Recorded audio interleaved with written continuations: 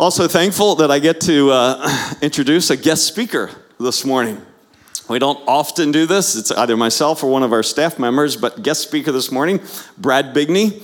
And Brad and I were classmates a jillion years ago at Columbia. And not just in the same graduating class, we were 2 of the 13 in the Bible teaching program that year. And so we had the same individual who taught us trained us to teach the Bible. For some it took, and for some not so much. Brad, it's been fun to reconnect because both graduated, and then he married his, I guess, high school sweetheart, but no, college. Okay.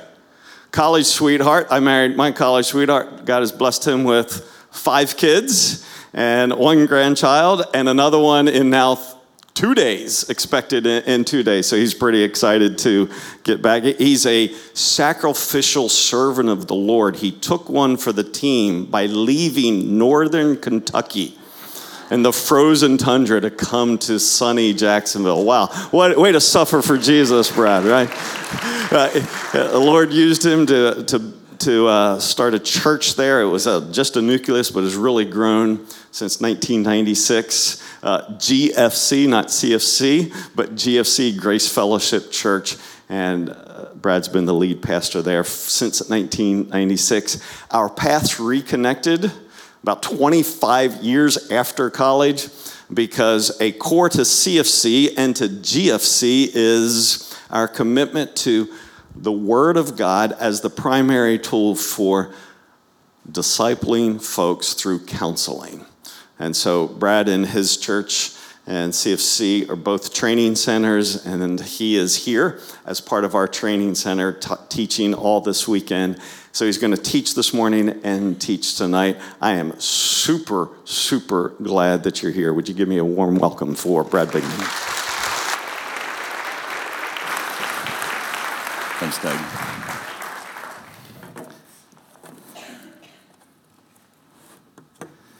Well, it is a joy to be with the people of God. I love the opportunity to get outside of my local church. I love the local church, but I love the people of God. And I always go home refreshed and encouraged to be reminded God has his people everywhere, including Jacksonville. So it's been a good joy already this weekend. Some of you I've been with Thursday night, Friday, Saturday, Sunday, and I'll go home with a full, happy heart, super tired, but happy as I return, seeing a little bit of what God is doing somewhere else. Oh, I'm so glad you came out today, because today we get to dig into what I think is one of the most glorious, big God chapters in all the Bible. I read my Bible every year, all of it. And I've got some chapters that I think are big God chapters. Oh, we love learning. I need to know something. Tell me what to do about marriage, communication, money, sex, conflict. But sometimes there's things in the Bible, it's not so much, here's a bunch of details on something that's going to fix your latest problem. It's just to frame your entire world and life up again against something bigger. Because the tendency is life just pulls us down like a magnet to right here, right now, and we stop seeing all that we should see. And one of the things we must keep seeing is a glorious, sovereign, big God. Isaiah chapter 40 brings it. But before I even read this chapter, I want to give you some background as to what was going on when it was written. Because often when you've got context and background, there's even more punch to what is being said. So you need to understand, to really appreciate Isaiah 40, you got to go back and read the first 39 chapters, because leading up to this chapter is almost all just judgment, gloom, and doom, until suddenly there's this incredible chapter of hope in chapter 40. You see, leading up to chapter 40, there have been a string of horrible kings leading the nation of Israel that all came to a head with the horrific King Ahaz. And so you can imagine, after decades of this kind of wickedness, the people of God were praying for some godly leadership in the nation. And God gave it to them in King Hezekiah. Because it tells us in 2 Kings 18:5, there was no one like him before or after King Hezekiah. King Hezekiah. Finally, some godly leadership in the nation.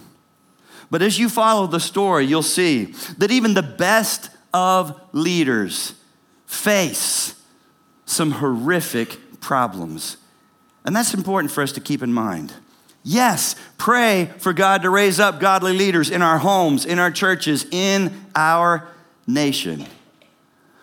But it's a huge mistake to ever think if we could just get the right leaders in place, everything about our future would be secure, and the conditions of our land would prosper and improve.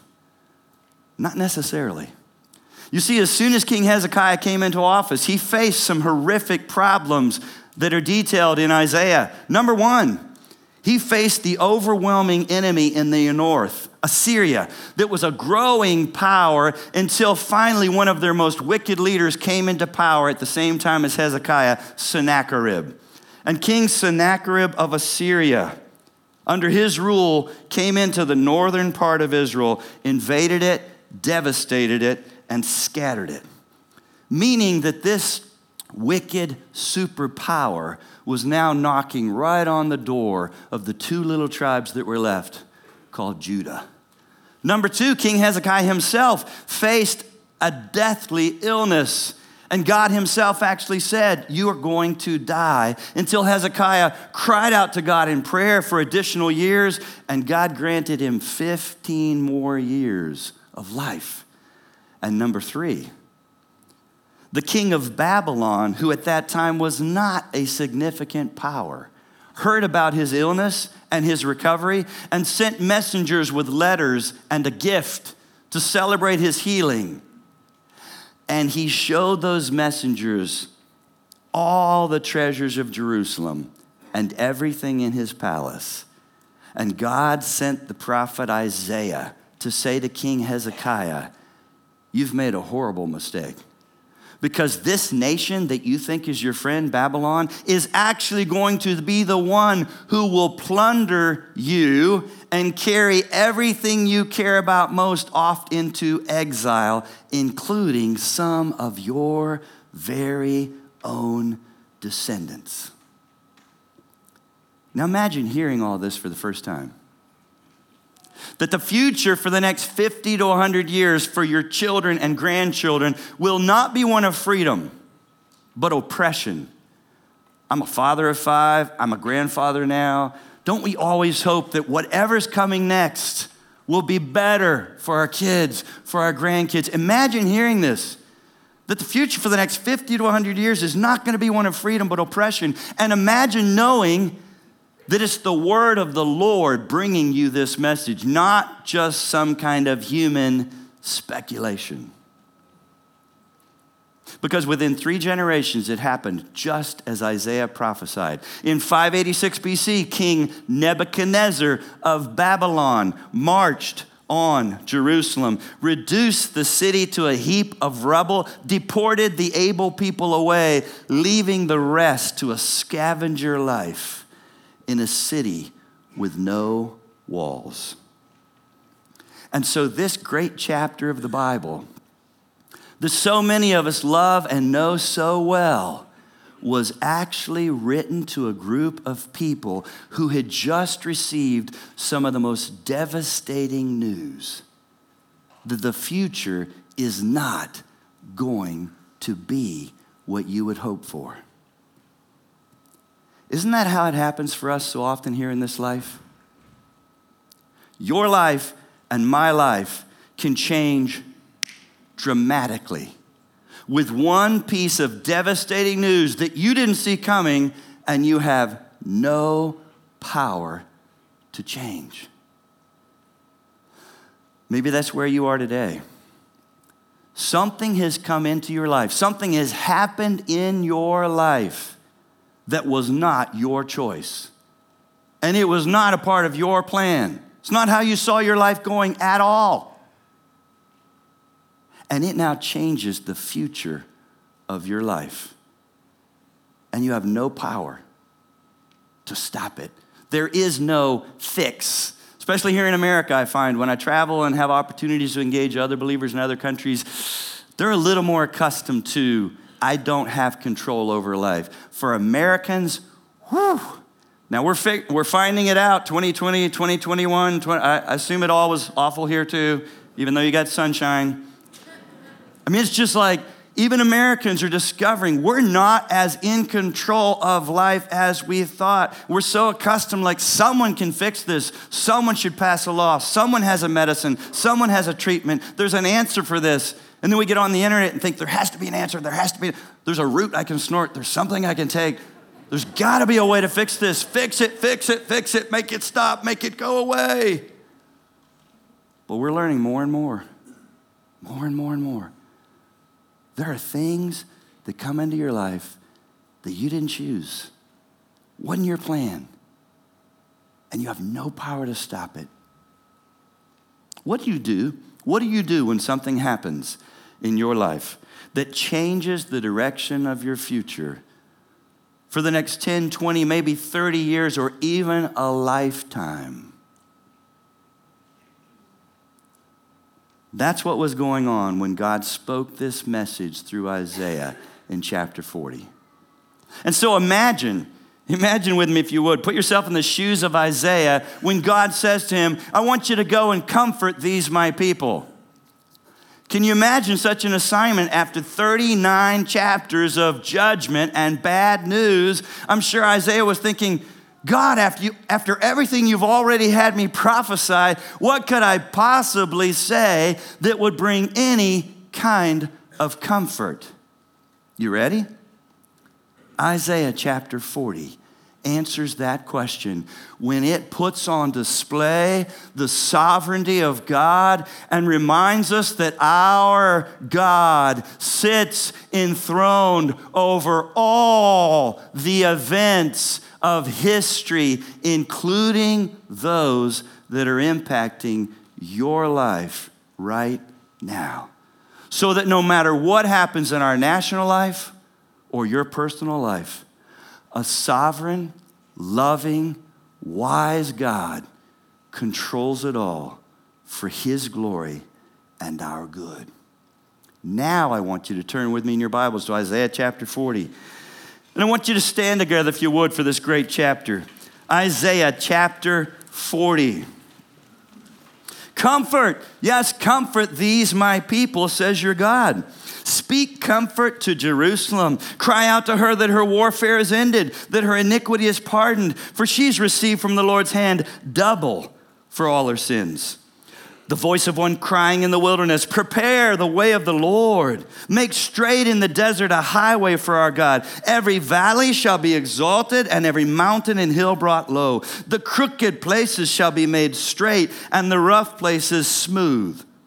The glory of the Lord shall be revealed, and all flesh shall see it together. For the mouth of the Lord has spoken. The voice said, cry out. He said, what shall I cry? All flesh is grass. All its loveliness is like the flower of the field. The grass withers, the flower fades, because the breath of the Lord blows upon it. Surely the people are grass. The grass withers, the flower fades, but the word of our God stands, say it, forever.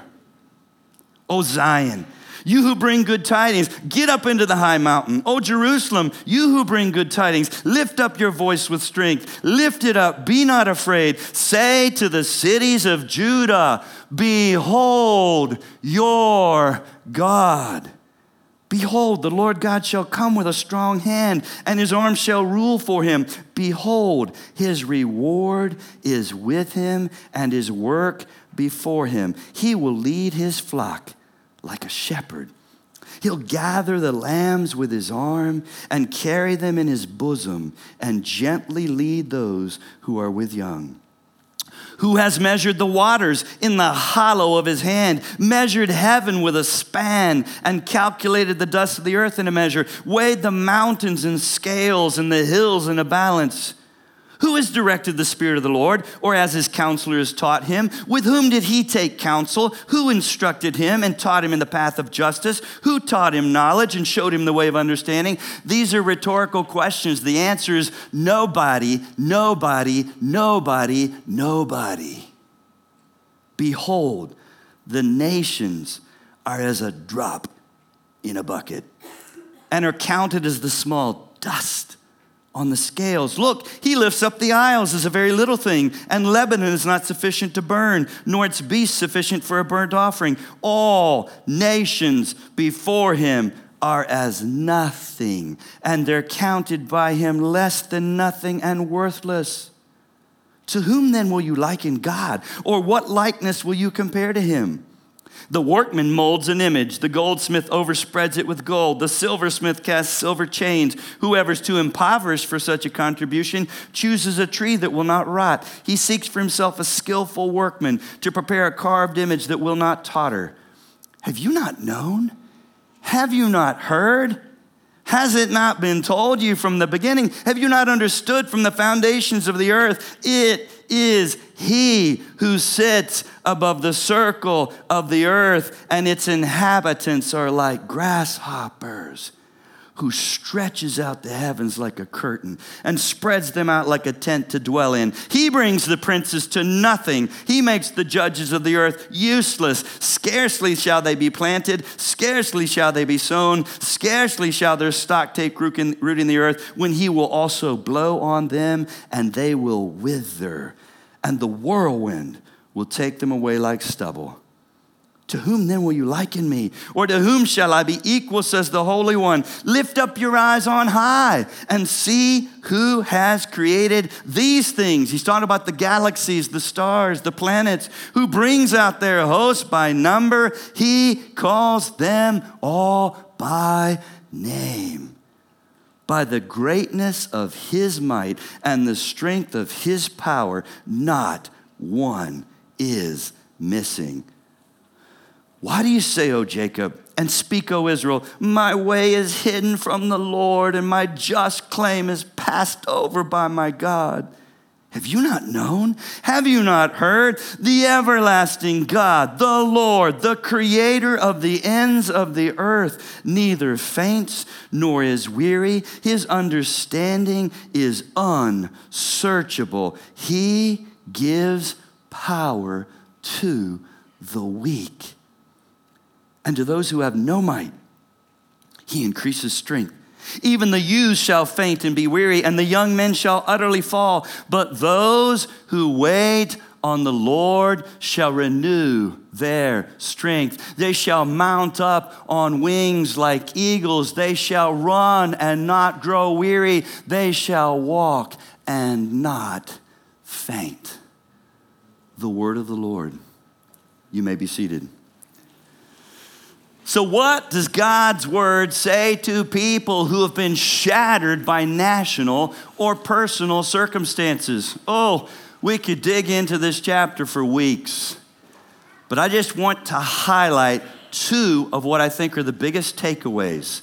Two of the biggest takeaways of what you have to have that you need to get from this chapter. Number one, you must know who your God is in the midst of shattering circumstances. Don't hear what I'm not saying.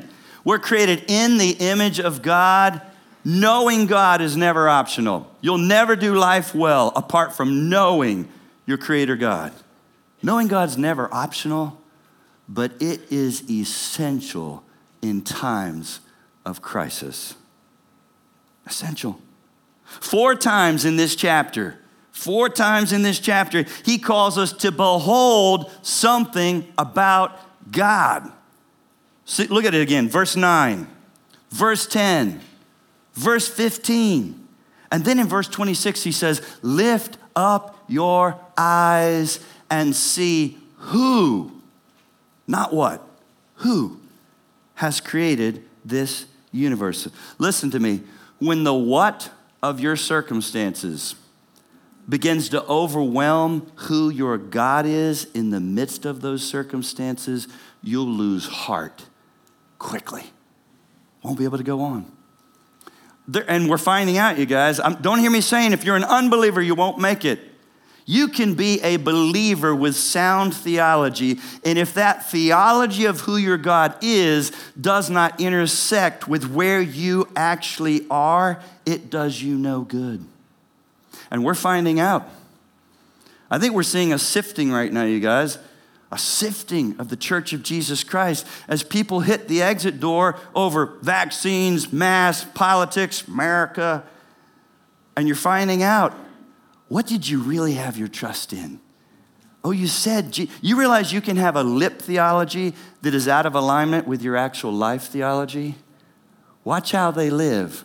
Watch how they react. Watch the emotions. Watch, and you're like, right there's what you treasure. Right there's what you trust in. Right there's what you clutch. Right there's what you were standing on.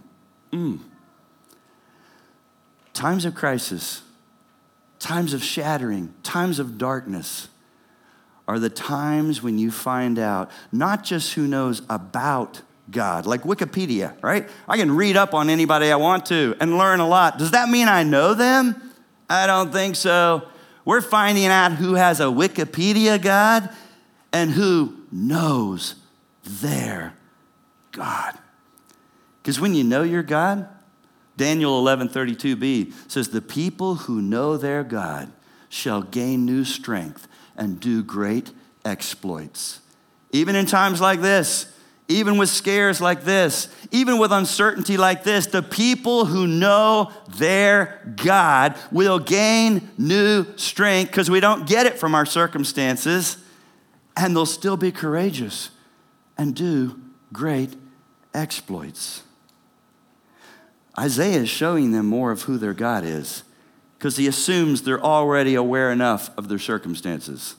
Oh, listen to me.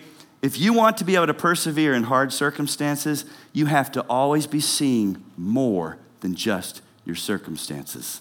How are you going to see more? You're not going to get it from CNN News. You're not going to get it from conservative talk radio. Right here, God's word. God's word. God's word reframes where I am and reminds me of what I'm not seeing that's so true.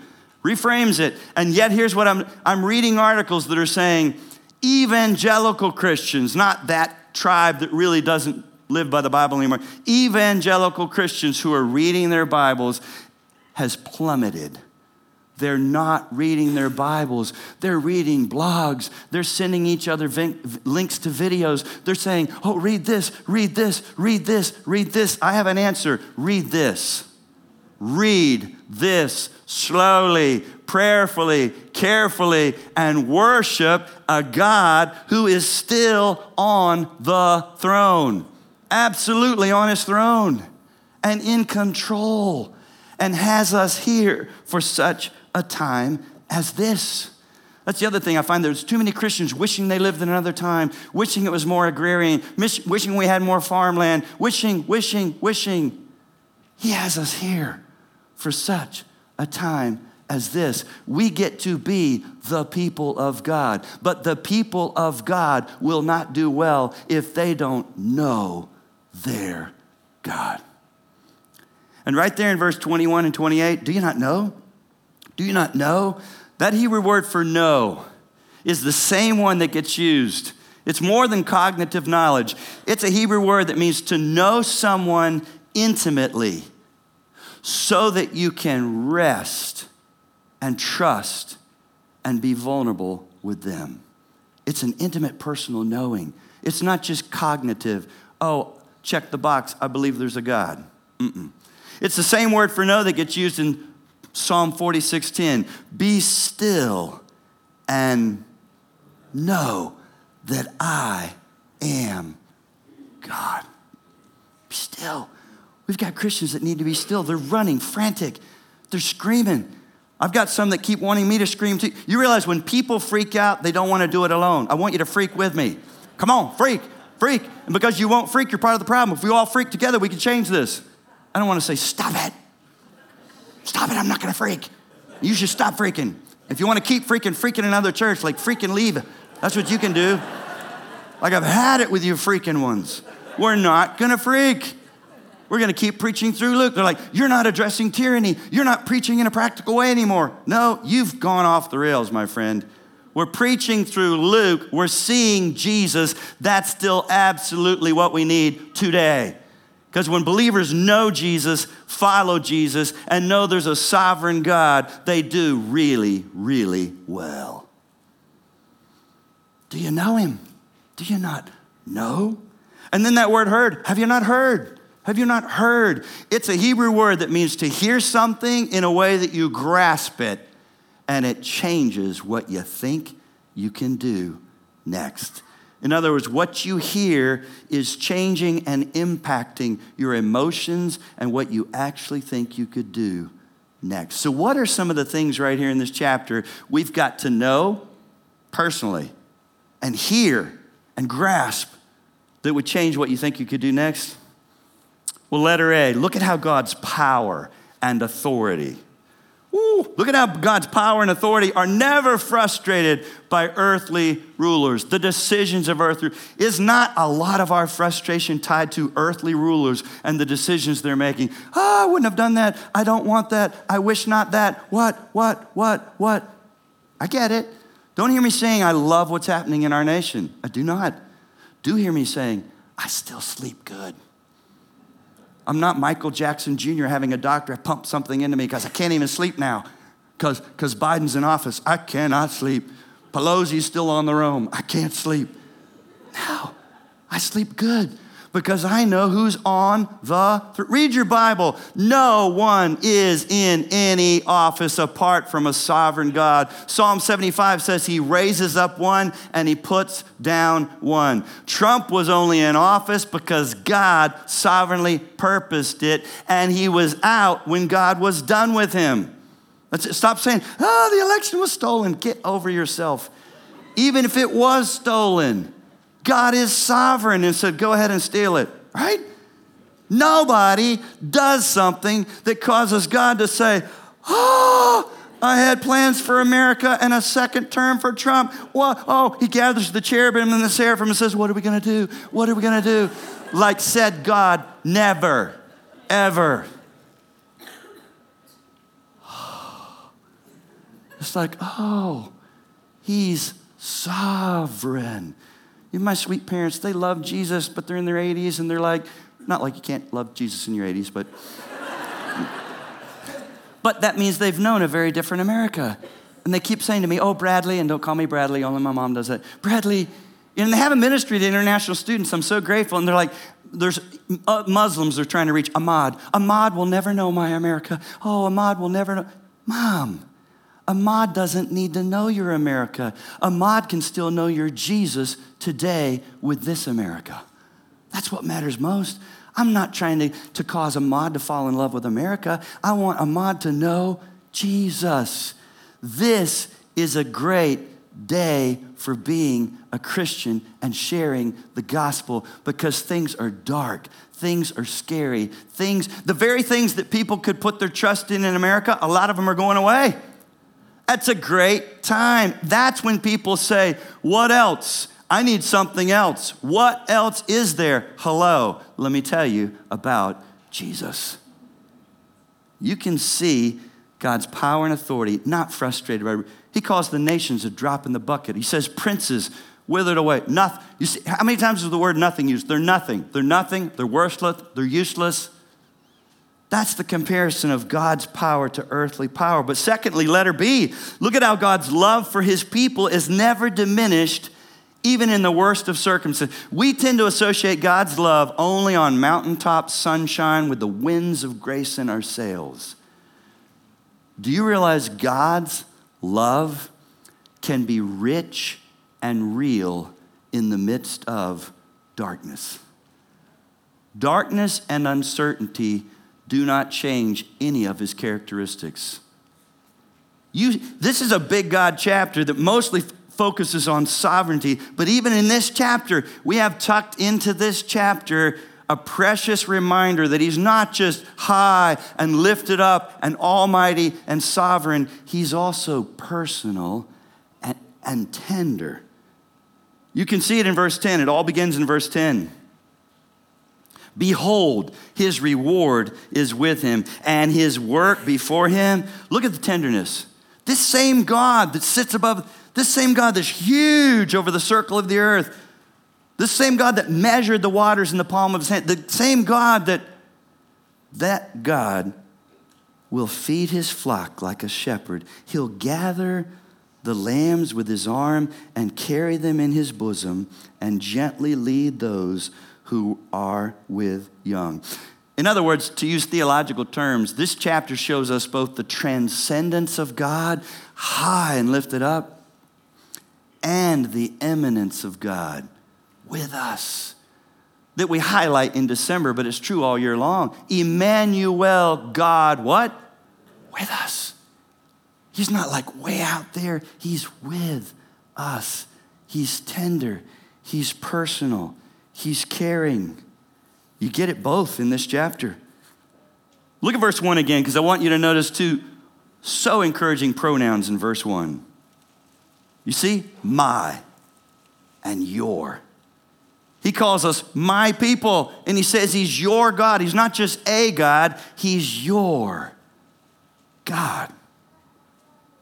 There's a relationship, and it's one that can never be severed despite shattering circumstances. You've got to know God intimately, personally, in times of shattering circumstances. Number 2, I want you to see you'll need to depend on God's word. It stands out in this chapter. You will need to depend on God's word and be living, for more than this present moment. Too many Christians still, with a little Christian Fish logo on their ball cap, shirt, or bumper sticker on their car, they still just basically live for right here, right now, right here, right now, right here, right now, as if this is the best it gets, as if this, I'm telling our people all the time, you're not home yet. This is Motel 6, we'll keep the light on.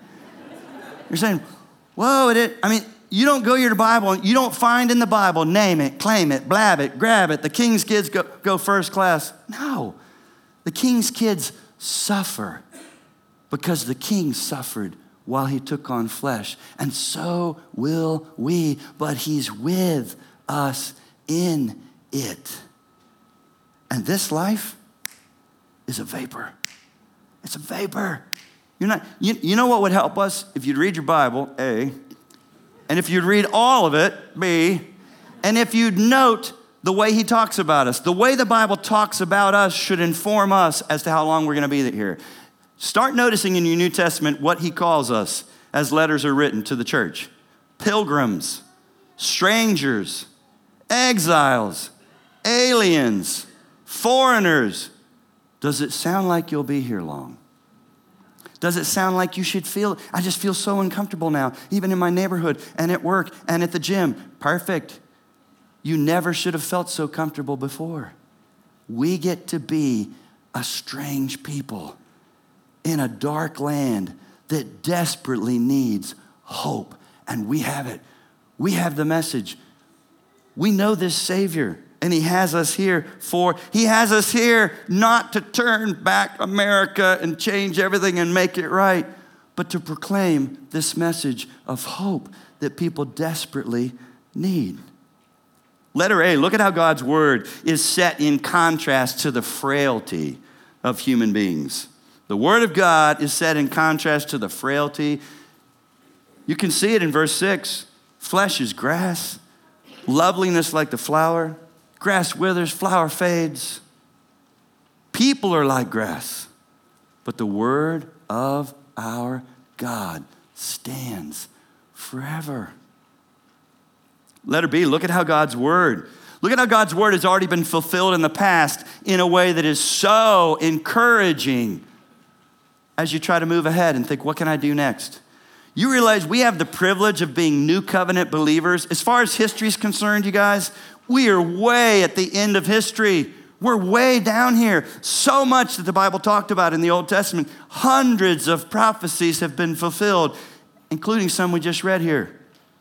You realize verses 3 and 4 talk about making a straight way, valleys being lifted up, mountains being lowered. That was in reference when a dignitary or royalty or a king traveled, a team went ahead, days ahead. They didn't have great interstates, and straightened out the roads and leveled out dips and lowered steep sections so that the king could arrive. He's talking about the first arrival of Jesus Christ and John the Baptist preparing the way. And he's talking about it 700 years before Jesus ever arrived. And yet I want you to look at verse 5 again, because verse 5 has to be talking about something else. Verse 5 says, the glory of the Lord shall be revealed. And how many? Say it louder. All flesh shall see it. His first arrival, a handful of shepherds saw it. Oh my goodness. Verse 5 is talking about the second coming of Jesus Christ, and nobody's going to miss it. All flesh will see it together. And so now we're living between the already and the not yet. He's already come. He's already solved our biggest problem. Our biggest problem is not economic. It's not a health problem. It's not an education problem. It's not a political problem. Our biggest problem was a sin problem that separated us from a holy God and would have landed us in the eternal hell. And we could have never solved it. He came and took on flesh and did for us what we could never do for ourselves. When he died and rose again, he perfectly kept the law so that now, when you put your trust in Jesus, your sins are wiped out. Oh, but there's more. And the righteousness of Jesus Christ, all of it, his perfection is applied to your account as if it was yours. Say, thank you, Jesus. Oh, my word. That's what justification means. That's why you have a robe of righteousness. Oh, here's all you have. You have a robe of righteousness now. You're an adopted daughter or son. You have an inheritance that cannot be shaken or taken. You have direct access to his throne day and night because of your high priest, Jesus Christ. And the word of God is alive to you, and the people of God are around you. We have everything we need for today to live for him, to live for what matters most. But look at letter C. Look at how God's word points us to the future in the midst of shattering present circumstances. Why would he go future on us? The glory of the Lord shall be revealed, and all flesh shall see it together. I'll tell you. You ready? Knowing what's coming next changes how you live now. Knowing what's next. We got too many Christians only living now. Now. I want a bigger house. I want better cars. I want. Knowing what's coming next changes how you live now. When you really know what's next, you live loose to the things of the world. And the things going on here do not upset you like they would if you thought this was all you had. Paul, as he writes Christians, you think times are bad here in America? I want to say, read history, you guys. Get a grip. We got snowflake American Christians. Get a grip. We're just now having to start to live the way other Christians in other countries have lived for centuries. Their government's never been in alignment with them. Things have always been hard. They've always been marginalized. We get to begin to taste some of what the rest of Jesus Christ's bride has tasted for centuries. He's with us. He'll help us. And Paul never wrote these churches who were suffering, and they were suffering, and tried to convince them it wasn't bad. Notice how he prays for them. He never says, God, get them out of it. He prays that they be rooted and grounded and to know the love of Christ which surpasses knowledge. He prays that they'll be courageous. He prays that they'll know how to suffer well. How to suffer well. He never tries to convince them that this is their best life now. Tell Joel Osteen. The only way this can be your best life now is if you're going to hell. If you're going to hell, this is your best life now. If you're a born-again Christian, this isn't even close to being your best life now. Never was supposed to be your best life now. You do have eternal life right now and God's Spirit, but you're not home. This is not. Hear how Paul talked to the Corinthians, 2 Corinthians 4, 16 and 18. Therefore, we do not lose heart. Even though our outward man is perishing, yet The inward man is being renewed day by day, for our light affliction, which is but for a moment, is working for us a far more exceeding and eternal weight of glory. And he's going to tell you what you got to do. It's the same thing I'm giving you from Isaiah 40. While we do not look at the things which are seen, but at the things which are unseen. For the things which are seen are temporary, but the things which are unseen are eternal. Now, how are you going to keep seeing eternal things? I don't have any other way to do that except read God's word. I mean, read it every day. I mean, soak in it. Let it be your grid through which you view all your circumstances so that it's reframed against eternity, reframed against the backdrop of what's coming next. So I'll start to realize I'm not going to be here long. This is a vapor. This is temporary. But I need to live for what matters most. I need to live for what matters most. Then letter D, look at how knowing God and knowing where you're headed next changes what you do now. Verse 31 is all about us. It's no mistake that even though this is one big God thing after another, the whole chapter ends focused on us. That's the verse most people know this on coffee mugs, t-shirts. Verse 31. Why is the switch from God to us? You ready? Because information about God was designed to transform us and change how we see where we are and what we think we could do next. But let me ask you as we close, has the sequence of verse 31 ever struck you as odd? Those who wait on the Lord shall mount up with wings like eagles. They'll run and not grow weary. They'll walk and not faint. We would have put that together. Those who wait on the Lord will walk, not faint. You do that long enough and you build up your spiritual lungs, you'll run. And you run and you start using colored pencils and circling verbs and doing in-depth Bible studies and woo, you'll start to soar. And you read the right books and listen to people on TV and you'll get in the zone. And you will soar. No more living low, no more struggling, no more hardship. Zone living for Jesus. That's how we would have written it. Walk, run, soar. Those are the books that sell. 5 Keys to Soaring Every Day, Always. Buy my book. All right? Why? You know, the way it is, it's almost anticlimactic. They'll mount up with wings like eagles. They'll run. They'll walk. What are we going to do next? Lay down, crawl? Where's this headed? Here's what I believe. God understands something about the Christian life we struggle to embrace and accept. Ready? Steady walking, even if it's baby steps, just putting one foot in front of the other, is what the Christian life is comprised of. Perseverance. Perseverance. Just taking the next step by faith. The next step by faith. The next step by faith. Oh, there can be seasons of soaring. I've had them. I hope I'll have some more. But don't expect to always soar. Be willing to take the next step, even in the dark, because you know him intimately and you know his word has not changed. It was William Carey, father of modern missions, that said this. He said, I can plod. That's my only genius. To this I owe everything.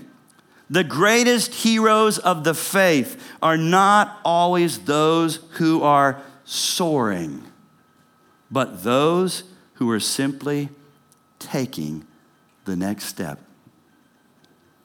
I want you to bow your heads with me as we close. As we head into a new year, I want you to think about, what is the next step for you? What would that next step look like? Maybe you've been guilty of wanting like light thrown on the path for the next 18 months. What would the next step look like? Would you be willing to say, Lord, if you'll show me the next step, I'll take it. I'll stop waiting to soar. I'll stop waiting for more. I'll stop thinking I have to know all the details. Next step. Maybe it's to trust God in that marriage and just give it time. Don't hit the exit door. Don't hit the exit door. It took you a long time to get in that mess. Maybe it's to forgive that other person. You've been saying you've been waiting for a forgiving feeling. You're not going to get it.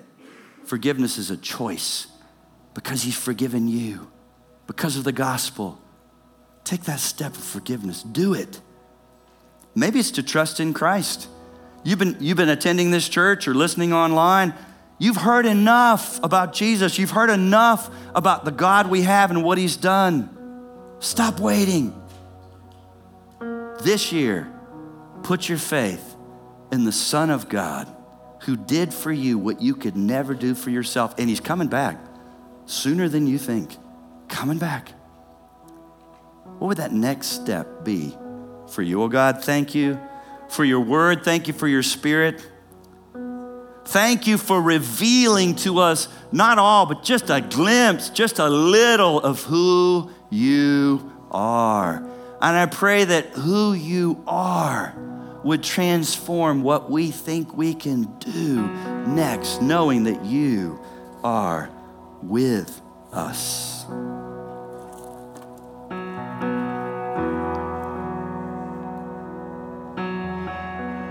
You are the everlasting God, the everlasting God. You do not fade to old, grow weary.